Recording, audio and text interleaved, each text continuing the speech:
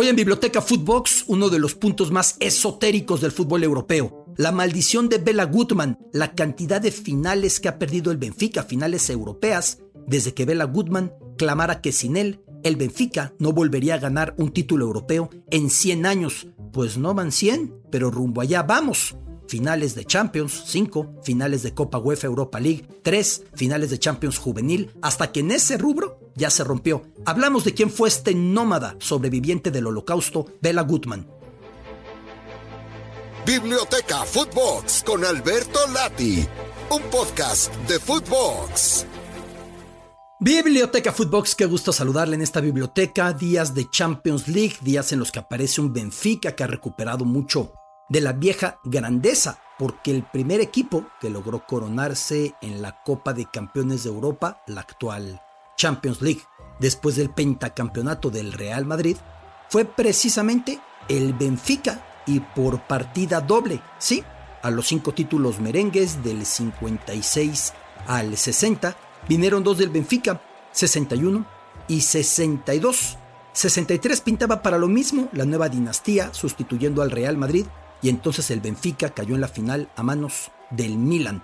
Eso nos lleva a uno de los episodios más esotéricos en el fútbol europeo, la denominada maldición de Bela Guttman, entrenador, director técnico del Benfica, de aquellos 2 títulos, con una historia muy particular que al cabo del bicampeonato europeo, según las historias, aunque muchos han negado las mismas, pero qué mejor que creerlas, según esto, declaró: si no me pagan lo que yo quiero como aumento, el Benfica no volverá a ser campeón de Europa en 100 años.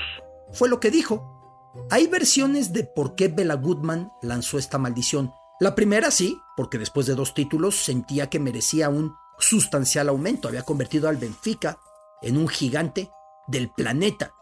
Pero al mismo tiempo porque él solía decir en sus inicios como entrenador que no es sano que un director técnico permanezca en un equipo más de 2 años, y en el Benfica llevaba 3. Así que acaso estaba colocando un candado o una solución para que no lo renovaran e ir a otro sitio para poder seguir implementando su liderazgo. Como sea, dejó esa declaración y el Benfica desde entonces empezaría a acumular final a final a final, tragedia tras tragedia, derrota tras derrota. Desde entonces, ¿qué finales perdió el Benfica de Champions League? 1963, 1965, 1968, 1988, 1990, 5 en total. De Europa League, o lo que era la Copa UEFA, a la que sucedió 1983, 2013, 2014, inclusive en la Champions Juvenil, 2 derrotas, hasta que recientemente llegó la coronación del Benfica, goleando al Salzburgo, pero esto ya en los últimos meses. Solamente ahí logró revertir esta maldición de Bela Guttman. ¿Quién fue Bela Guttman? Un personajazo, símbolo de un mundo que ya no existe. Nacido en el Imperio Austrohúngaro, nacido en Budapest, en una familia de habla germana y de religión judía. En su familia, la prioridad era el deporte, pero no el fútbol, sino el baile. Sus padres eran unos reputados maestros de danza y él mismo llegó a ser instructor.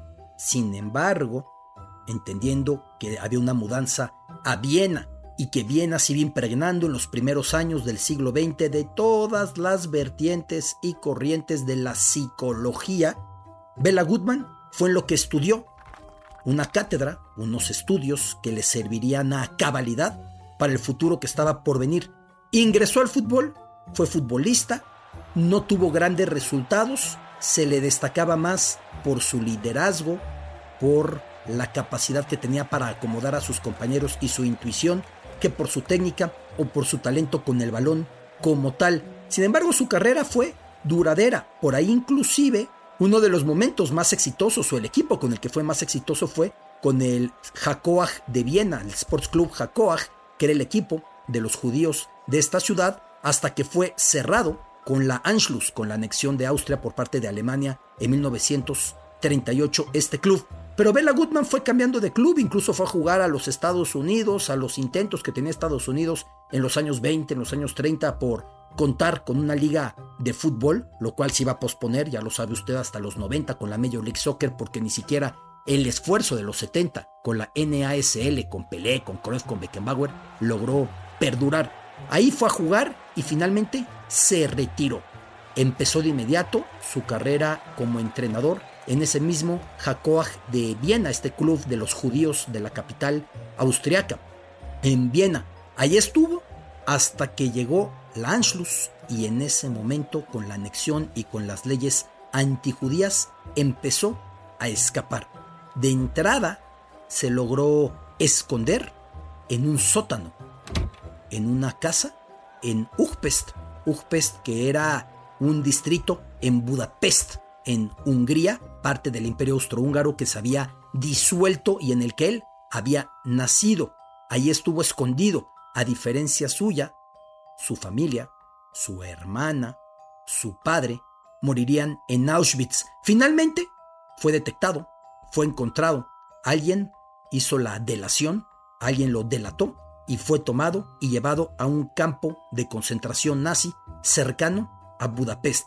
Allí estuvo junto con otro personaje que haría historia en el fútbol porque lograría escapar, Erno Egri Erbstein, un personaje del que me parece que ya hemos hablado en algún otro de estos episodios de Biblioteca Footbox, porque con el Torino tuvo momentos muy importantes, hasta que finalmente con el mismo Torino terminaría muriendo en el desastre de Superga, en el accidente aéreo de la catedral de Superga, cuando el avión del Torino con el gran Valentino Mazzola se cayó. Así que se encuentra en ese campo de concentración nazi Bela Guttman con Ernst Ergo Erbstein y juntos logran escapar cuando están a punto de ser deportados al campo de exterminio de Auschwitz.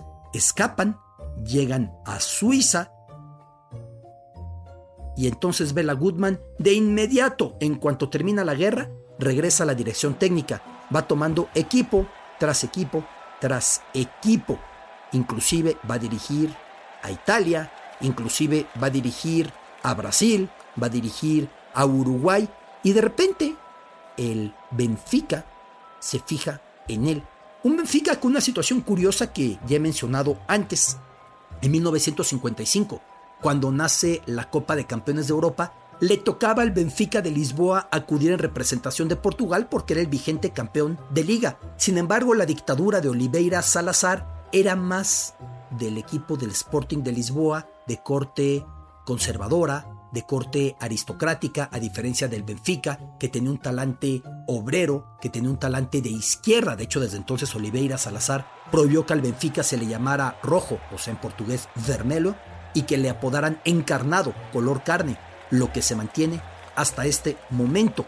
Muchas personas en protestas comunistas, como no podían ondear la bandera soviética, utilizaban la del Benfica por también ser roja. Así que la primera Champions al Benfica le tocaba y decide Oliveira Salazar que vaya el Sporting de Lisboa. Llega Bela Guttman al conjunto del Benfica, de pronto está en la peluquería y escucha a dos personas hablando sobre un talento inigualable que ha surgido en la entonces colonia portuguesa de Mozambique, en la entonces ciudad de Lourenço Marques, hoy capital mozambiqueña Maputo. Su nombre, Eusebio. Saliendo de la peluquería, o me lo puedo imaginar con el cabello a medio cortar, hace lo que tiene que hacer para que Eusebio recale en el Benfica y no en el Sporting de Lisboa o en otro club. Ahí cambió la historia del club. Con tanto secreto se llevó a Eusebio al aterrizar en Lisboa que lo registró en el hotel con el extraño seudónimo, es que hay que ver el carácter de Bela Guttman, el seudónimo de Ruth Maloso. Así lo registró. Que nadie fuera a saber que tenía escondido Eusebio en un cuarto en lo que firmaba el contrato con el Benfica. Ruth Maloso, primero nombre de mujer, aparte nombre judío, como el propio Bela Guttman, y después Maloso de apellido. De esa manera logró que Eusebio se quedara escondido hasta que firmó el contrato, nadie se lo robó y Eusebio cambiaría el fútbol portugués en favor del Benfica. El gran Eusebio, que regresara en 1990, previo a la final de la Copa de Campeones que se realizó en Viena, una de las ciudades cumbre para Bela Guttman, y entonces llegara a colocar ahí mismo en Viena una ofrenda en la tumba de Guttman en la que había letras portuguesas y hebreas suplicándole que ya quitara la maldición. Fue inútil. El Benfica también perdió esa final de UEFA Champions League, la final de la temporada 89-90.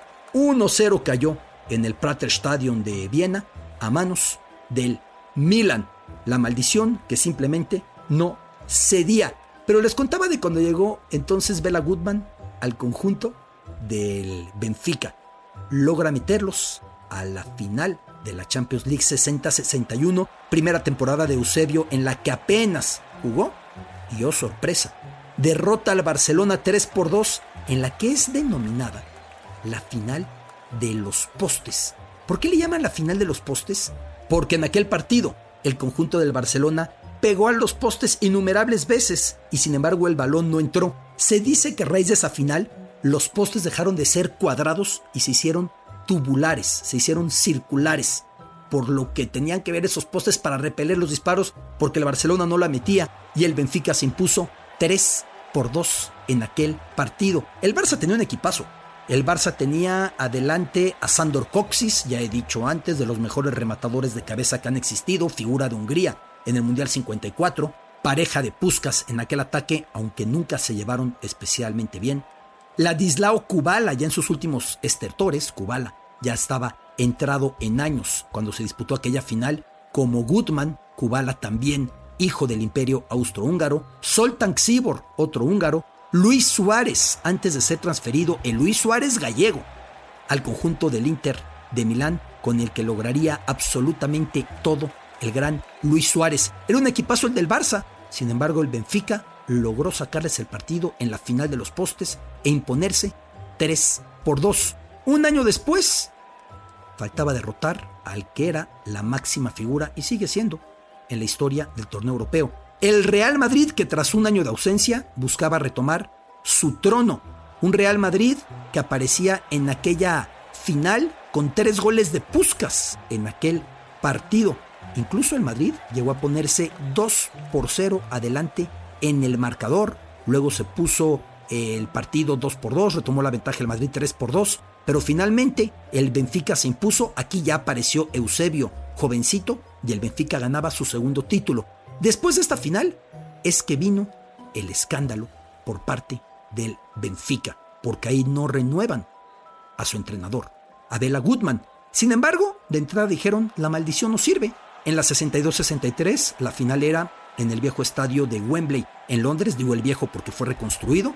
El Benfica se enfrentaba al Milan, un buen equipo del Milan que tenía a José Altafini en la delantera, que tenía a Cesare Maldini y a Giovanni Trapattoni en la cancha, y en el Benfica la estrella, está clarísimo, era Eusebio. En el lugar de Bela Guttman estaba en la dirección técnica Fernando Riera, un chileno que tuvo un gran camino, de los primeros entrenadores sudamericanos que de verdad destacaron en todos los sitios. Un chileno que tuvo una trayectoria larguísima y exitosísima. Él había triunfado dirigiendo al Os Belenenses en Portugal y a raíz de eso fue al Mundial de Chile dirigiendo al conjunto chileno, que tuvo una gran actuación el cuadro anfitrión, y llega al Benfica.